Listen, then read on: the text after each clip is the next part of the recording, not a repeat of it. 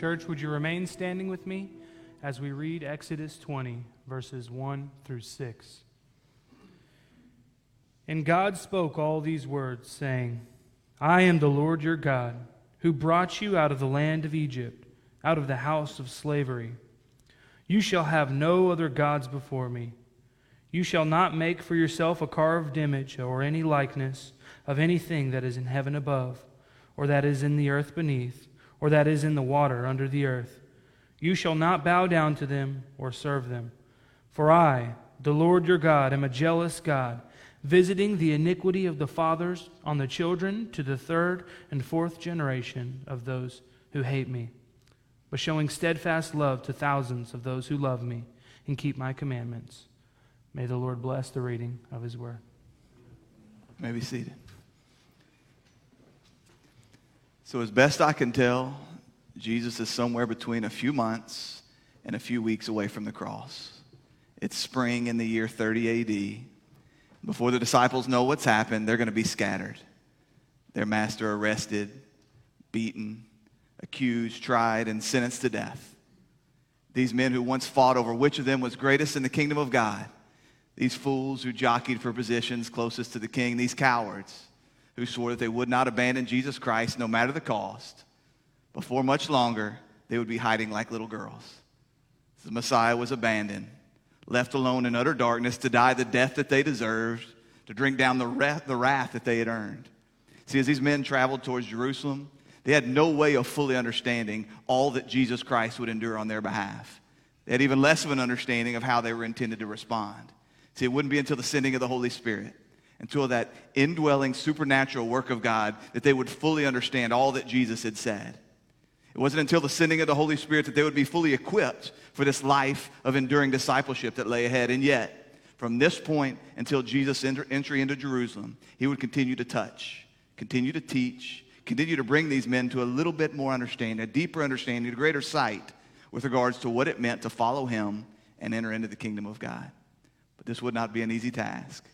Jesus would have to overcome centuries of faulty theology, decades of personal opinions and experiences and emotions. See, what these men needed, it wasn't just some new information, it was a new heart filled with the truth of God. The same is true for us. Church, we enter into our 15th month of walking verse by verse through the Gospel of Mark. It's been such a great joy as we've looked on and studied the life and the ministry, the words, just the person of Jesus Christ. And I know that unless God has granted you spiritual ears to hear, unless he's done this regenerative work and given you a new heart, I know that all this is amounted to is just the ramblings of a preacher. I know that it requires the supernatural hand of God for you to have any understanding, any insight into what he has said to you. I know that your ability to comprehend what I say to you this morning, your ability to understand the Word of God, it is not tied up in my abilities as a preacher. It's not even tied up in you or your abilities as a hearer. It's all the working of the Holy Spirit, and yet still, I have this sense of urgency. I have this sense of urgency because we live in a dark world. We live in a world under the power of the evil one. We live in a world where so many who call themselves Christian, they seem to have no real understanding of the gospel. A world where so many who call themselves Christian, they have absolutely no evidence that this gospel has transformed their life. We live in a world where people that call themselves followers of Jesus Christ, they don't look all that different from people that know nothing of God. We live in a world where men and women may or may not show up to a place like this on Sunday morning, but they're going to spend the rest of the week, Monday to Saturday, looking just like their neighbors. We live in a world where claiming the name of Jesus Christ isn't all that different than picking a favorite sports team or deciding which political party you're going to follow. A world where Christianity has absolutely nothing to do with radical obedience and everything to do with personal rights. A world where Christianity has nothing to do with absolute truth and everything to do with social causes. Dear friends, a preacher, he cannot change your heart. A congregation, we cannot manufacture this new spiritual birth that is needed, but by golly, we have been called. We have been called by the name of the living God. We have been called by the power of his Spirit. We have been called by the authority of his word. We have been called to preach the truth of his gospel, trusting that it is only by this truth that men may be changed, under the power of the working of his Spirit, side by side with this word, that he would transform us, that we wouldn't just be people that speak the truth. We wouldn't just be people that preach the truth. We wouldn't even just be people that hear the truth. That we'd be doers of the truth, doers of the word. That's my desire for us this morning as we return to the 10th chapter of Mark's gospel. So stand to your feet, please. In reverence of reading of God's word. Mark chapter 10, beginning in verse 17. This is the word of God. And as he was setting out on his journey, a man ran up and knelt before him and asked him, "Good teacher, what must I do to inherit eternal life?" And Jesus said to him, "Why do you call me good? No one is good except God alone. You know the commandments. Do not murder, do not commit adultery, do not steal, do not bear false witness, do not defraud. Honor your father and your mother." And he said to him, "Teacher, all these I have kept since my youth." Jesus looked at him and loved him and said to him, "You lack one thing. Go, sell all that you have and give to the poor, and you will have treasure in heaven. And come, follow me." Disheartened by the saying, the man went away sorrowful, for he had great possessions. All God's people said, amen. You may be seated. Father God, would you make this book live to me? In it, would you show me yourself? Would you show me myself? Would you show me my Savior? Would you make this book live to me? For it's in your Son's precious name we pray. Amen. So it begins like this. And as he was setting out on his journey, a man ran up and knelt before Jesus and asked him, "Good teacher, what must I do to inherit eternal life?" So somewhere along the road, we've talked about this. Jesus and his disciples are in Perea. They will soon be crossing over at Jericho before heading up into Jerusalem. But somewhere along this journey, this man, he comes running up to Jesus. Now, running wasn't really a thing that people did back then. Men, whether they were young or old, it wasn't dignified to be running. But this man didn't care about his dignity. This man came with an absolute humble posture. You'll notice that he didn't just come running up to Jesus Christ. He comes running and he kneels before him, not caring what he looks like, not caring who sees him kneeling there on the ground. This wasn't just any man. As we'll read a little bit later, this was a rich man, a man with great possessions. Luke tells us that the man was extremely rich. Luke also tells us that the man was a ruler. I'm imagining this means that he was a lay leader of some sort in a synagogue. Matthew goes on to tell us that the man was young. If we combine all three of these accounts, we find that this is the rich, young ruler, as this story has popularly come to be called. So this man comes, and he knows that something is missing. He knows that despite all that he has, despite all that he's accomplished, he knows that something is missing. This thing that he longs for is eternal life. Aionios zoe in Greek, eternal life. This is more than just a life that doesn't end. You see, even the damned, their life goes on forever. They live forever in the eternal presence of God under his wrath, under unending punishment. This man longs for a quality of life, a certain quality of life, a type of life that only God can give him. Eternal life, a life of loving fellowship, a friendship with God, an unending life in the blessed presence of his Creator. That's what this man longs for. And he knows that this is a thing that does not wait until death. This is a thing which can be had now. As Jesus says in John 3:36, whoever believes in the Son has, present tense, has eternal life. This is what this young rich man longed for. This is what he came to God seeking. And this really is so rare, especially at this day and age, for a rich man like this to come running, knowing that he was missing something. Because in the eyes of the Jewish people, material possession, it indicated God's favor. And this wasn't without warrant. Throughout the Old Testament, God was promising and delivering prosperity to people that had obeyed and honored him. We think about man like Abraham, Isaac, Jacob, Joseph, King David, man like Job, perhaps the richest among the earth. And then under the hand of Satan, God allowed the man to lose everything that he had. But then in the end, when he refused to curse God, when he prayed for his friends, God restored to him double what he had lost. And so material wealth, finances, money, it was almost universally seen as a sign of spiritual approval. This is why the story of the rich man and the beggar called Lazarus was so very shocking. We would have imagined that the rich man would have surely been the one that was there in Abraham's bosom, but he was not. This was so contrary to everything they had been taught. To them, riches were an indication of divine favor. It was a reward for some type of spiritual piety. Yes, in the Old Testament, God made provision for the poor and for the needy, but they were not the favored. It was the rich. It was the rich who were approved by God. It was the rich who were under the blessing of God, and yet somehow this man knew. Somehow this man knew that there was something that he lacked. He lacked eternal life. He lacked the eternal life which only God can give, and he knew exactly where to go to get it. This man knew. Perhaps like Nicodemus, he had heard the teaching of Jesus. He knew his teaching about the gospel of the kingdom of God. He knew that Jesus was more than an ordinary man. He knew that he was a man from God. He saw in the power and in the authority, just the righteousness that this man exuded. He knew that this was a man from God. So this rich young ruler, this man who had everything the world told him he needed, he came to Jesus Christ seeking eternal life. Don't skip over this. This is where so many people lose track of what this story is all about. We get so caught up in the money. We get so caught up in the idea that God would call this man to sell everything he has and give it away to the poor that we miss the fact that just how extraordinary this man is. This man is the absolutely picture-perfect so-called seeker. We're told so often that we need to be a seeker-sensitive church. We need to modify our language, our worship, our teaching, our demands. We need to make sure that the non-believing world is as comfortable as possible whenever they come into this place. We're told that there's all these seekers out there, just all these people seeking after God, seeking after eternal life. And if we can just twist our methods in a way that satisfy them, then surely all of them will accept Jesus Christ as their Lord and Savior. We'll find mass conversions in a church house just full of people following after Jesus.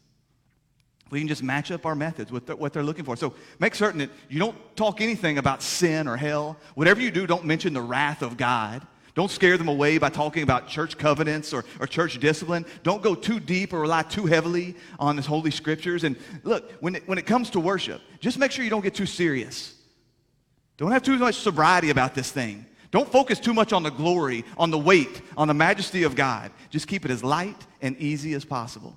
Keep the barrier to entry. Keep the bar as low as possible. And then you're just going to see a stream of these seekers coming to Jesus Christ. And while Scripture makes clear that no man seeks after God, look, here we have in this morning's text, the poster boy for the seeker-sensitive movement. This man, he comes running up and he kneels before Jesus and he asks him, "Good teacher, what must I do to inherit eternal life?" Evangelistic encounters do not get any easier than this. No one had to go looking for this guy. Nobody had to go and knock on his door. He came running to Jesus Christ. This is every pastor's dream. In most Southern Baptist churches, within a month, this man would be a deacon or the chairperson on the most important committee. You can picture it today. The young, rich, powerful guy in town. Everybody knows him and everybody wants to be around him. And he shows up in your worship service. And the preacher has no sooner finished his sermon, he hasn't even offered the invitation, and the man comes running to the front, he kneels down, and he says, "Sir, what must I do to inherit eternal life?" And you know the answer as the preacher kneels down and he says, "Dear brother, just repeat after me. Just say this prayer and eternal life will be yours." If this were the average youth conference or VBS, the man wouldn't even have to come running. He wouldn't even have to recite the prayer out loud. He could sit right there in his pew, and he could just say in his head, along with the preacher, this prayer that he has said. And at the end, raise your hand to indicate that you have been saved. I don't say this to be funny. I don't say this to beat a dead horse. I say this because this is the state of modern evangelism. Preachers pretending like the whole world is seeking after God. Preachers pretending like if they can just set the bar low enough, if they can just demand a little enough, if they can just make it easy enough, that the whole world is going to come to follow Jesus Christ. That if we see anyone that shows any interest in Jesus Christ, we see anyone with any desire to inherit eternal life, we see anyone with any interest in spiritual things, the race is on. How quickly can we get them to confess with their mouth that Jesus is Lord? How quickly can we get them to recite some sinner's prayer? Even if they would just nod their head and agree. Even if they would just ascend to some set of facts that we would tell them to believe, then we're going to give them absolute assurance that eternal life is theirs. And some of them are going to fall away. Some of them, after the day of their baptism, we won't see them back in the church house ever again. Even of those that continue to show up in the church house, most of those will have no evidence of a changed life whatsoever. They're going to continue living just like their neighbors. But you know what? They wanted to follow after Jesus Christ. They wanted eternal life. And they were so sincere when they said it. There was so much emotion. They cried, after all, when they said that they wanted to follow Jesus Christ. So despite the fact that there is no changed life, there is no radical transformation, there's no obedience to Jesus Christ, we assure them that eternal life is theirs because we have for so long chanted, once saved, always saved, that we have no idea what that means.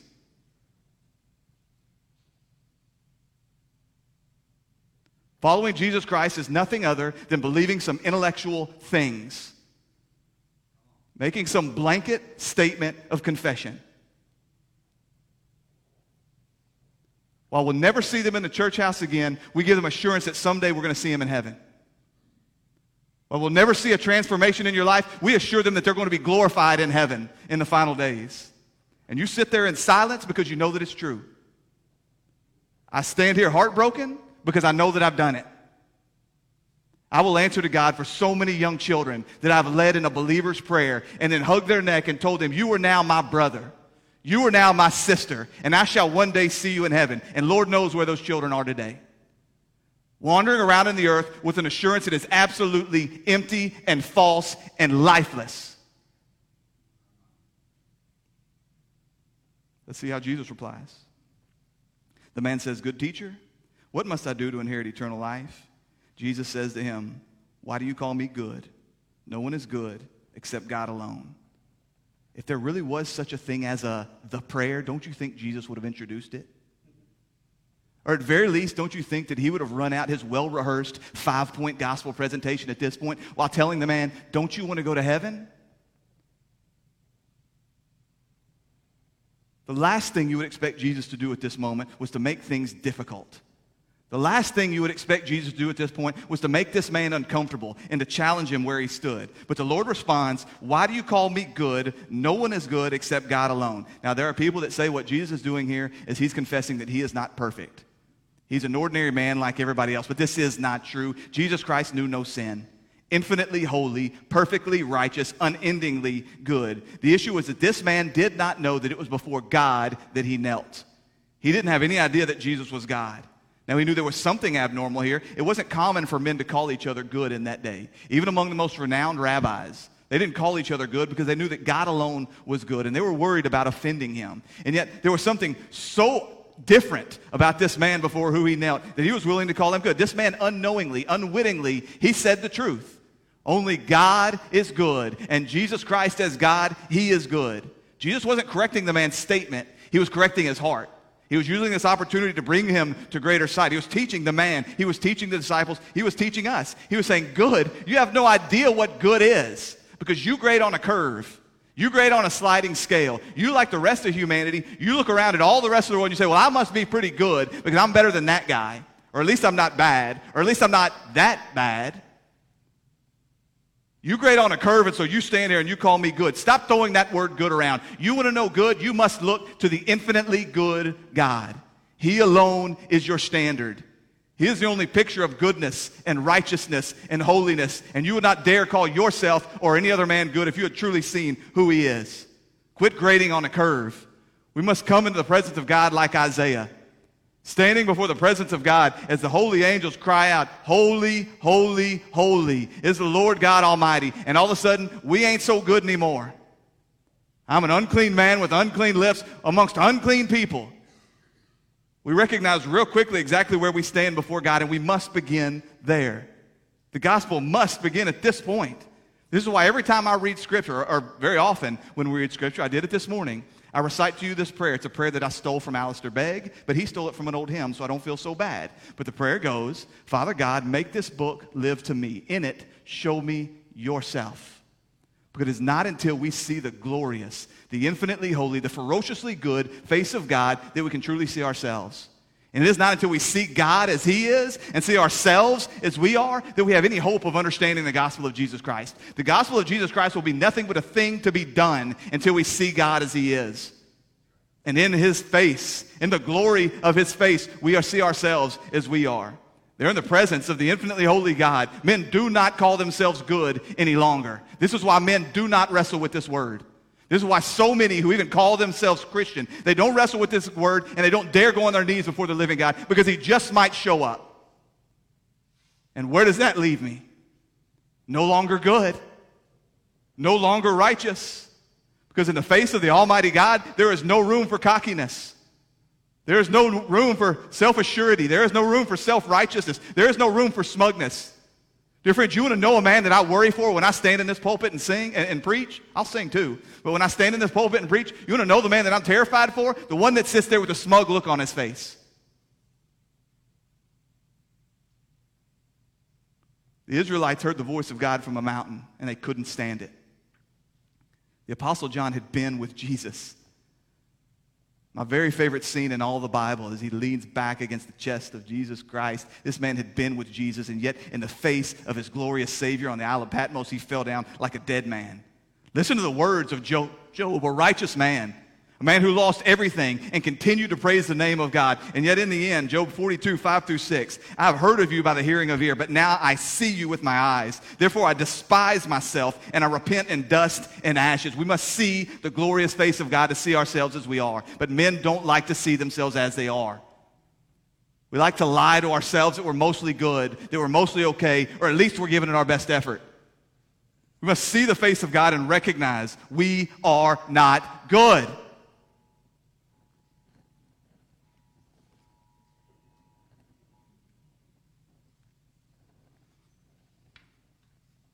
And so, it is there in the face of Jesus Christ, seeing the goodness of God, we behold his infinite goodness and our absolute wretchedness. It is there that we would not dare cry out to Jesus, "What may I do to be saved?" knowing that there's nothing you can do. I don't know who Amber is, but everybody's looking for her.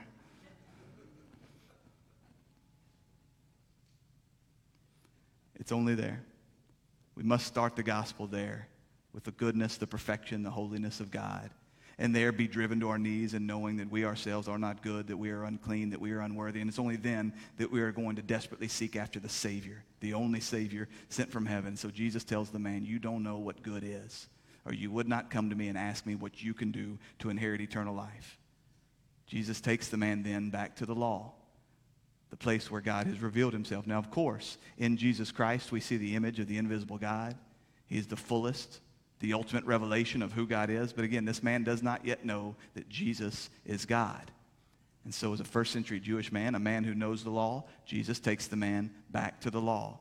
He reveals himself there. Of course, this isn't just the natural order of the cosmos. This isn't just some spiritual force. This is the self-revelation of the living God. Ever since the beginning, God has been revealing himself in his moral law hidden in the hearts of men. That's what Paul talks about in Romans 2. And then, with the coming of Moses and the giving of the Ten Commandments, we see an even greater revelation, with even greater clarity, the law of God, the goodness, how the goodness and the moral character of God affects all of his creation. It shows us his good and perfect and infinitely righteous standard, and there it reveals to us our sin. Our sin cannot hide in the face of this good God, underneath the weight of the infinitely glorious standard of this good God. So Jesus tells the man, verse 19, "You know the commandments. Do not murder, do not commit adultery, do not steal, do not bear false witness, do not defraud, honor your father and your mother." Jesus takes the man to the second of the two tablets, those 6 laws which relate to loving your neighbor as you love yourself. He doesn't even touch on the first 4 yet. I would argue the tougher, the sneakier, the hardest to observe and understand of the laws, those laws which relate to loving the Lord your God with all your heart, with all your mind, with all your strength. He takes him to the 4 relating to the neighbor. Do not murder, do not commit adultery, do not steal, do not lie, honor your father and your mother, do not defraud, which I'm accepting here, believing here, that this is tied some way to coveting. But Jesus tells the man, according to Matthew, if you would enter life, you must keep the commandments. And we know that no man can keep the commandments. There is none righteous, no, not one. We know that man, born into Adam, that we are born into sin. Not only with the sinful nature, but with the guilt of sin upon us. We know that no man can uphold the law. No man even truly desires to uphold the law. And so what the purpose of the law in this moment was to drive this man to an understanding of his wretchedness. That this law was meant to, as men struggle under the weight of it. As men try to attain to it. As men try to accomplish perfection under the infinitely holy, the perfectly righteous standard of God, they recognize, I am lost. I am sinful. I am broken. I am weak. And ultimately, they are driven towards Christ. That's what Paul says in Galatians 3:24. That the law imprisons all men. It serves as a tutor, as a schoolmaster, as an overseer, guiding them graciously to Jesus Christ. It is man struggles under this. They see the perfect law of God, and they see how short they fall. They find themselves trapped, imprisoned. It's like quicksand. The harder you try, the more you dig, the harder you swim, the deeper you go.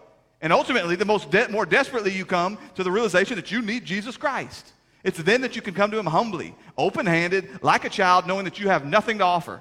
No righteousness of your own, no holiness of your own, no goodness of your own. It's only then that you're ready to come to Jesus Christ and bow to him as Lord and King, to cling to him as if he's the only thing in the entire universe. This is the purpose of the law. But Jesus says to him, the man says to Jesus, verse 20, Teacher, all of these I've kept since my youth. You notice he just calls him teacher and not good this time. He's a quick study. I'm imagining that's why he's gotten rich. He doesn't dare call Jesus good teacher. He says, Teacher? Yes. Yes, Rabbi. I've done all of this ever since I was a boy. And I don't think the dude was lying. I think that outwardly, the man had not bore false witness. He had not committed adultery. He had honored his father and his mother. He hadn't killed anybody. We're not given any indication that this man had stolen his money or defrauded anyone out of the wealth that he had. I believe that this man was much like the Pharisee called Saul, who would go on to be called Paul. I believe he was zealous for the law. I believe he gave himself to keeping the very letter of the law. But obviously, this rich young man, he was either oblivious to or did not believe Jesus' teaching in the Sermon on the Mount. He didn't understand that sin begins in the heart. The sin originates in our heart, that it infiltrates our thoughts, that there is no man that can perfectly keep this law because all of our hearts are filthy and broken and rotten and in rebellion against God. Understand that to even look at a woman with lust is to commit adultery in our heart. Obviously, this man believed that he could keep this righteousness on his own. He believed because he kept the outward, external ordinances of the law that surely he must be good before God, not understanding that deep down his heart hated the law of God. His heart rebelled against the law of God, but because his hands did the right things, because his mouth spoke the right words, he came to Jesus believing that he must be innocent, that he must be righteous. To this rich young ruler, the law of God, it was nothing more than a thing to be done. It was a box to be checked. It was a ladder to be climbed. And so he comes to Jesus Christ saying, okay, would you show me that next rung? I've accomplished the 99%. I've done most all of what needs to be done. Just give me this final touch, this final piece of the puzzle so I can put it all together. I've conquered all the rest. Just give me one more test to overcome, and then I know that eternal life will be mine. He came to Jesus Christ much like many people come to church, like they were a little girl going to finishing school. God, would you just polish me up? Would you just add those last finishing touches so that I can be ready for heaven? But Jesus looks at the man, and he loved him. Emblepo means to look intently. Jesus didn't just make eye contact with this man. He saw into this man. Jesus, who has created all men, who holds all men together, who knows the heart of every man, he looked at this man and he loved him. Agape. This isn't just an attitude. This isn't just an affection. This isn't empty emotions. This is a verb. This is the selfless, sacrificial love which drives men to action. This is the most honorable and pure and righteous of love. This is a love which finds its root in the goodness of the one that loves and not in the worth or the beauty of the one that's being loved. Jesus Christ looks to this man. He truly sees this man, and he loves this man with this kind of high and holy and noble and righteous love. And he says this. What Jesus says next is driven by love. Jesus looked at him, and he loved him, and he said to him, you lack one thing. Go and sell all that you have, give it to the poor, and you will have treasures in heaven. Then come and follow me. This good and decent and religious man, he humbled himself knowing that there was a thing that he lacked. He came running, not caring who saw him. He fell on his knees before Jesus Christ, and he asked for eternal life. He came to the right person with the right question in the right posture, and Jesus begins to talk to him about the law. And then once he's done talking to him about the law, he tells the man that he must sell all his possessions and go and give them away to the poor. Dear friends, this is the worst gospel presentation in the history of the world. No one writes it like this. We're screaming to him, Jesus, that's not the way they taught us to do it in faith. Go through the outline. You've memorized the verses. You know the next step. Jesus, why don't you just give them your personal testimony? That's what saves people, right? Y'all hate me, don't you? I've stood there and I've done it. I've done it. I've turned the gospel of Jesus Christ into nothing more than the rote recitation of just some outline, some words that I've memorized. I'm not even listening to the answers of the guy sitting in front of me because I've just got to get to my next point. I've just got to get them to nod their head in agreement. And Jesus turns the whole thing upside down because don't you see this man has an idol?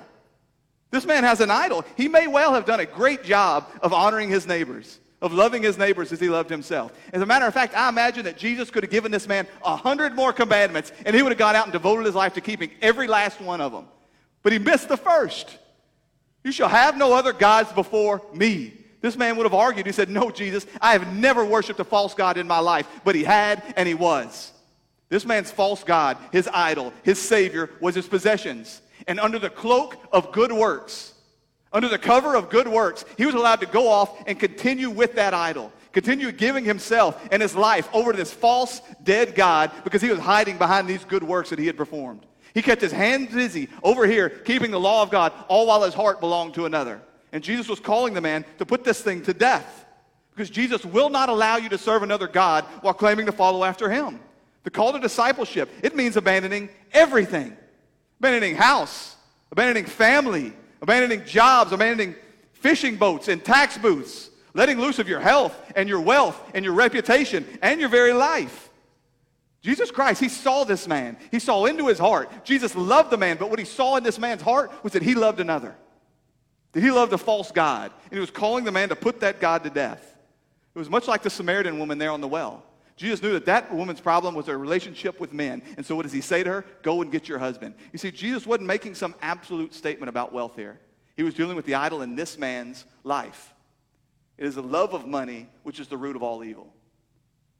There are plenty of poor people that idolize money. And there are plenty of wealthy people that faithfully follow after Jesus Christ. Joseph of Arimathea, he was a rich man in whose tomb Jesus was buried. The woman with the alabaster flask, she must have had some kind of wealth in order to come to him this way. Money can be used quite well in the kingdom of God when it's kept in its proper place. It's the love of money that's the problem. Jesus wasn't calling all believers here to poverty. He wasn't calling us all here to give away, to sell all of our possessions. This wasn't some call to radical socialism. Jesus was dealing with the idol that was in this man's life. But Jesus knew where this man's heart was. He knew what form his sin took. He knew just what his idol looked like, and he knew the last thing in the world he wanted to hear Jesus say. And I would remind you, if you walked in here this morning and you saw the text that we were going to read, and you thought to yourself, if this dude tells me I got to sell all my possessions and give them away, my head is going to explode. And then you found yourself breathing a deep sigh of relief whenever I told you that this was not an absolute commandment, dear friends, you may have an idol. You may be just like this man. You may not be rich, but the things you do have, or perhaps the things that you hope to have, they may well be the God in your life. You see, I'm not Jesus.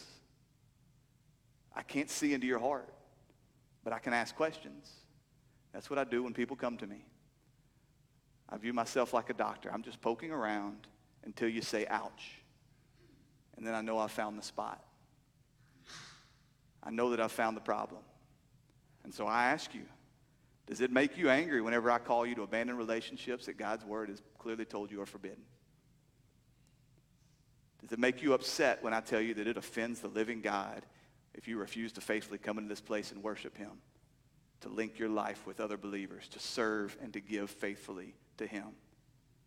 Do you want to punch me in the face whenever I talk to you about personal holiness? Does it offend you when you, someone who believes you've followed after Jesus Christ for decades, when I tell you the basic gospel of Jesus Christ? Do you tell me to stay in my own lane whenever I come and talk to you about the way you raise your children, the way you treat your spouse, the way you handle your money, the way you carry yourself on the job site, the kind of trucks that you drive, the way that you live, your language, your drinking habits, your internet search habits? Can we keep going? We go long enough, not a one of us gets out of here alive. I include myself. To follow after Jesus Christ, to come into a place like this, believing we're following after Jesus Christ. We come in here with sincere hearts. We come in here believing that we want Jesus Christ more than anything in all the world. We come in here desiring eternal life. We believe that we come in here with a humble heart, and we believe that we come in here and that we put everything on the table. We believe that we have pushed all our chips in the middle of the table, and we have said, Jesus Christ, there is nothing that we hold back from you. And he says, yeah, what about that? What about your reputation? What about your children? What about your son's select baseball team?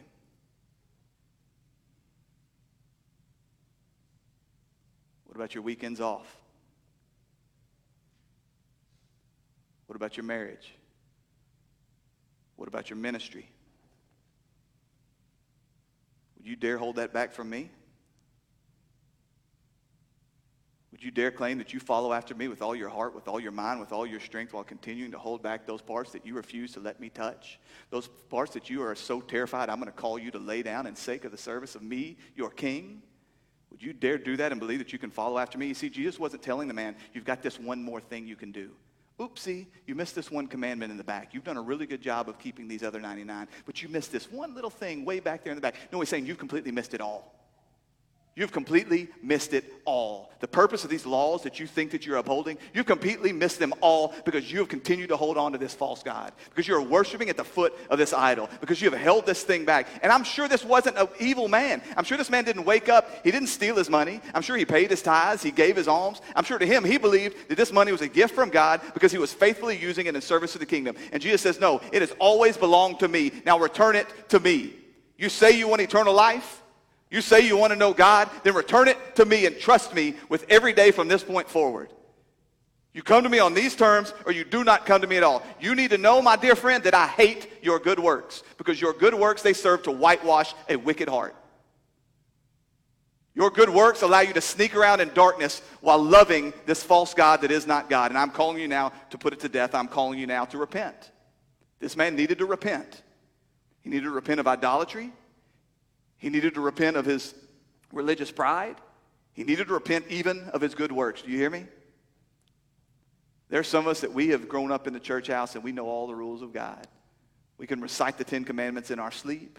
We've been good little boys from way back. We, just like this man, would come to Jesus. We wouldn't dare say we have kept them all, but we have said, Jesus, we've been mostly good. We have devoted ourselves to the keeping of your laws. And he would say to you, you must repent of these good works. These good works that you believed could earn you a relationship with me. These good works that you believed could earn you righteousness in my kingdom. These good works which have allowed you the cover to go and hold on to these false idols. Repent of your good works and turn away. Repentance isn't just being sorry. Repentance isn't just acknowledging. It isn't even just saying that you're sorry. It's turning away and putting to death anything and everything that comes between you and Jesus Christ. Anything and everything which occupies places in your hearts what ought to be reserved for God. To see all that you have and all that you have done is nothing if not handed over to the kingdom of God and used in service to him. And then you throw yourself at the feet of Jesus Christ. You throw yourself wholly and completely upon the rock, the refuge, the one that everyone else finds as a stumbling block, the one that will crush everyone else in those last days. You throw yourself upon him completely and wholly and say, I've got nothing. You ask me to give away my wealth. I count it as nothing in the start.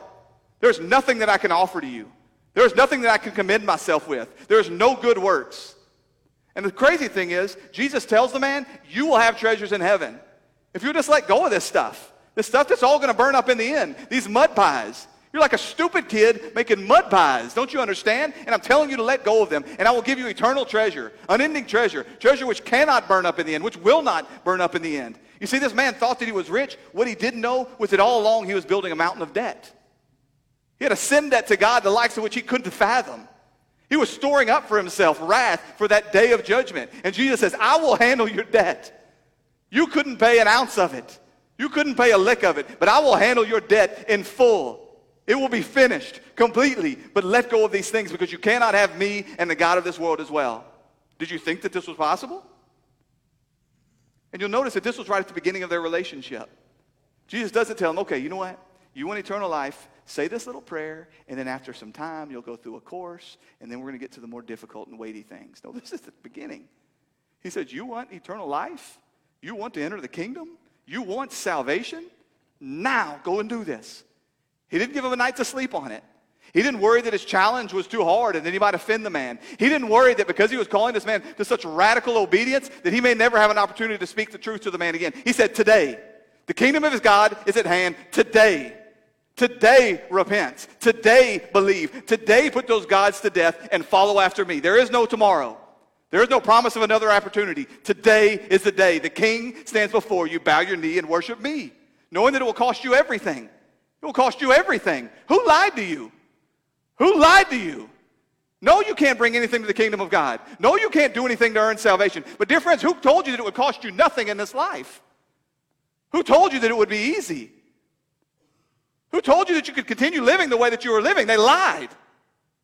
You really think that you can enter the kingdom of God, that you can follow after the king while refusing to bow your knee and submitting wholly and completely to his rule and to his reign, to his claim over everything in your life? Of course your repentance won't be perfect. Of course your faith won't be as deep as it should be. But your salvation doesn't rest in that. It doesn't rest in the strength of your repentance. It doesn't rest in the strength of your faith. That's why he says to come to him like a child. I've made no secret of the fact I love kids, man. I especially love them when they're in that age where they're still super light, but they figure out how to cling, like they wrap their legs in their arms when you hold them. I love that stage, like little monkeys, right? But the reality is they think they're holding on to you. They don't know that you are holding on to them. When there's a big scary noise in the room, they cling to you a whole lot tighter, not knowing that if you let go, they're falling to the ground. It's Jesus Christ who holds your salvation. It is Jesus Christ who is secured and will make sure that your salvation endures to the very end. It is all the work of Jesus Christ. And yet he says, come to me like a little child, like a little monkey infant, and just cling to me like your life depends on it. Don't try to go face these challenges on your own. Don't think that you're big and bad. Don't think that I'm lucky to have you holding onto my neck. You need to know that I'm holding you up at all times and in every way, so that when someone comes to you and they say, what basis do you have of assurance that you're saved? You don't say, well, look at how strong my faith. Look at how real my repentance. No, you point back 2,000 years and you say, Jesus Christ died for me. He died the death that I deserve. He paid the punishment that I owed. And Jesus Christ will not let me go. That's where so many of us lose our assurance of salvation, because we look at our weak faith. Look at our faulty repentance. We think that the value, that the worth, that our place in the kingdom of God is tied to the strength of that. And he says, no, you come to me like a baby, completely and wholly dependent, trusting in my goodness, trusting in my strength. But the man, verse 22, disheartened by the saying, he went away sorrowful, for he had great possessions.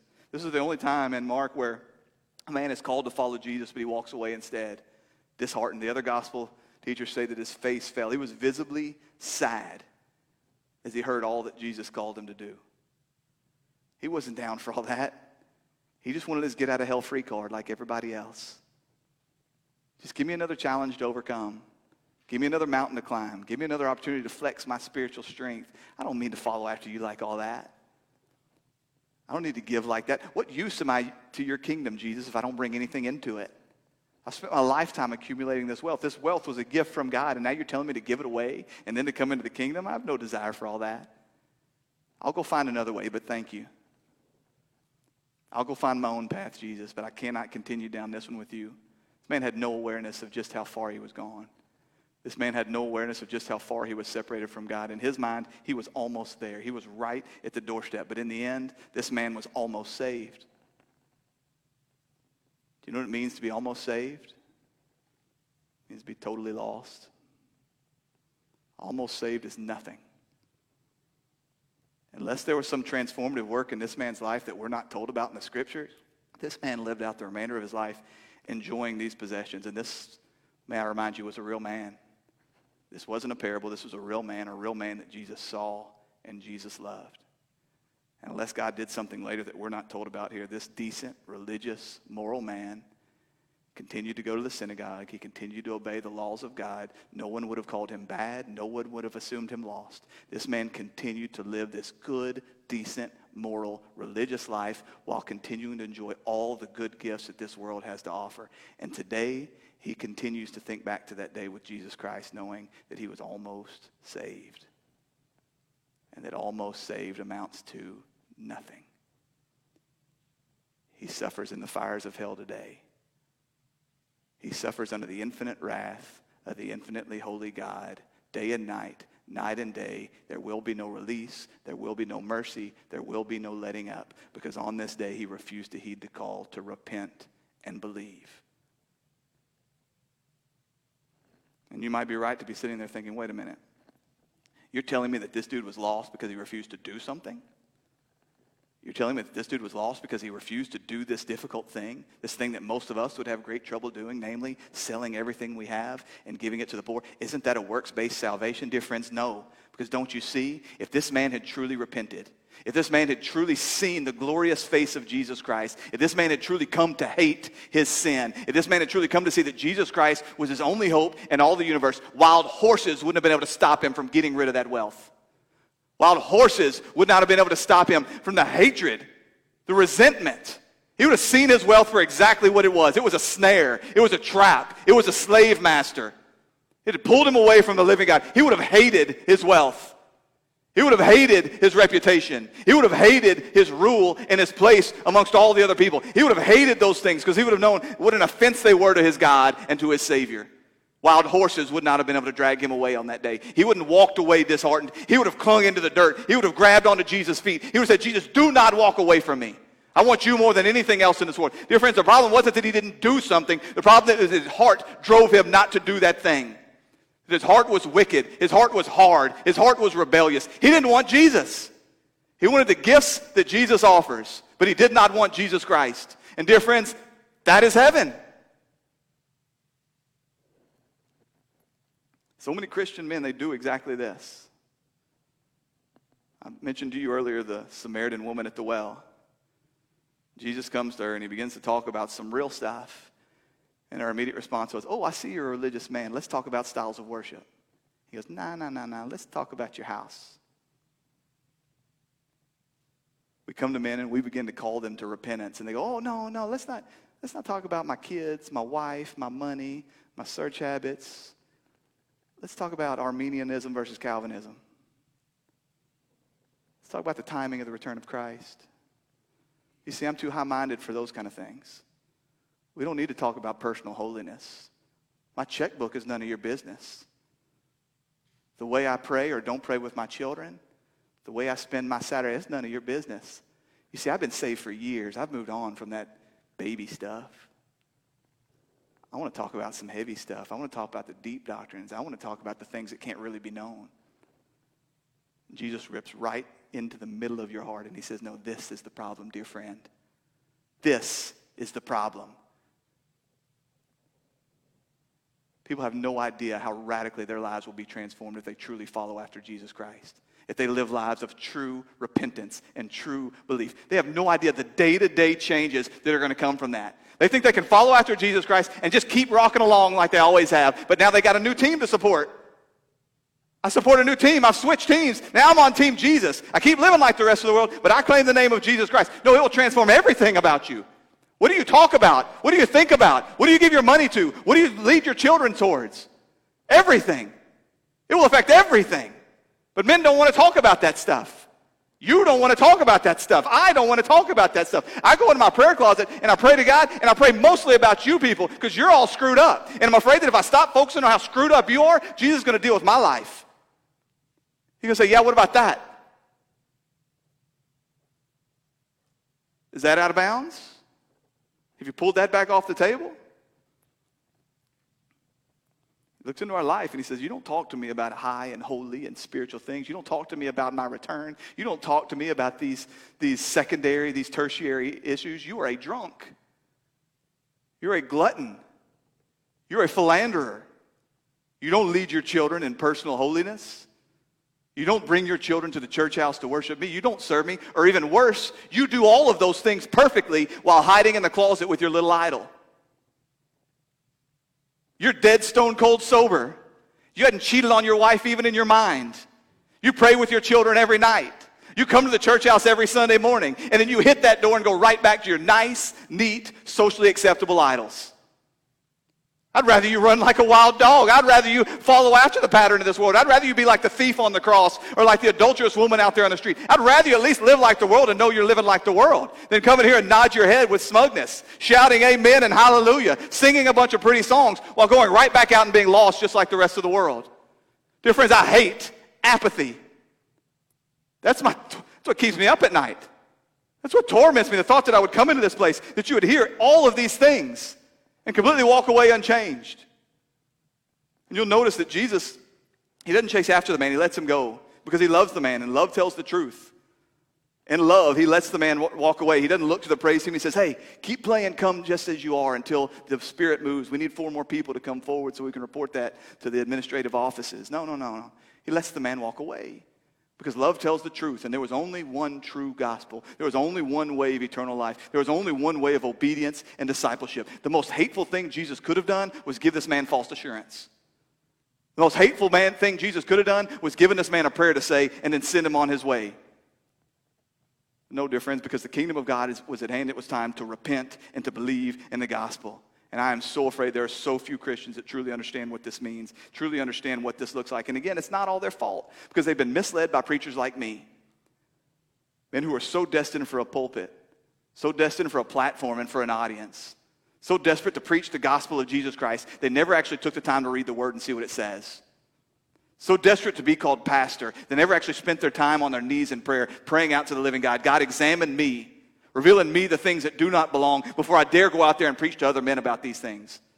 They're so destined, they're so determined to build for themselves an audience, they didn't dare challenge you to the hard things. They're so worried about their own reputation and being liked, they didn't dare call you to something like radical obedience, to personal holiness, to giving your all to Jesus Christ. They were so practically minded that they didn't dare put themselves in positions where they had to rely on the supernatural work of God. And so they took the gospel of Jesus Christ and they put it into human terms, into a bunch of things that can just be done by any old person. You don't need the indwelling of the Holy Spirit. You don't need new birth. You don't need the supernatural work of God in your life. Just go do this stuff. Anybody can recite a prayer. Anybody can nod their head. Anybody can let me dunk them in a baptismal. Those things don't require the supernatural work of God. So they've dumbed it down to this level. They brought it to the lowest common denominator to make sure that as many people as possible or as comfortable as possible as they head straight to the gates of hell. It's not all your fault. It's the faults of men like me. Because we're afraid to say the hard things, because the hard things might come back to us. Or because I might find myself preaching to an empty room. Dear friends, you have no idea how thankful I am for you. I've punched you in the face week after week after week, and you keep coming back. Nobody comes to this church because it's fun. When I find out, people will say, hey, we saw you online, we listened to one of your sermons, and we're here. I'm like, you're crazy. You must want the truth. So my hope for you this morning is that you don't walk out of this place the same way you walked in. That you come into this place either so offended, so furious with me because of the gospel of Jesus Christ, or that you would walk out of this place sad, knowing that you have counted the cost. At least you have counted the cost, and you just say, I'm not willing to pay it. Or that you walk out of this place on fire because you have seen the face of Jesus Christ and you know that he is yours. You have seen the face of Jesus Christ, and you know how depraved you are. You know how wicked you are. You know how vile your heart is. And yet, in the light of all of that, you know that Jesus Christ has done it all. You know that eternal life is yours. That you walk out of this place on fire for the kingdom of God. You walk out of this place without a doubt in your mind that Jesus Christ is yours and that your salvation is safe and secure in his hands until the very, very end. That you walk out of this place transformed by the gospel of Jesus Christ in such a way that the rest of the world looks at you and goes, that man must have been with Jesus. There was no other explanation. Dear friends, I pray that you walk out of this place encouraged. Or else you walk out of this place determined that I am crazy and out of my mind, and you go do something else with your Sunday mornings. But dear friends, there is no in between. To come into contact with Jesus Christ, to come into contact and to truly hear the gospel of Jesus Christ is to do one of two things, is to reject him for all eternity or to throw yourself at his feet and be saved. Dear friends, the kingdom of God is at hand. Repent, believe, and be saved. Father God, we praise you and we thank you. We thank you for the truth of your gospel. We thank you for the assurance of salvation found in the atoning work of Jesus Christ and in nothing that we have or will or can do. Father, I thank you for this people that is willing to endure the sound and solid and difficult teaching of your gospel. Father, we seek to be a people who worship and honor and glorify you, not merely with words from a pulpit, but with the meditations of our heart and the actions of our lives. So, Father, as we seek to lift up a song of praise to you now, we pray that we would be affected, we would be changed as a result of that, and that you would be glorified. Be glorified now, Father. For we pray all these things in your precious name. Amen.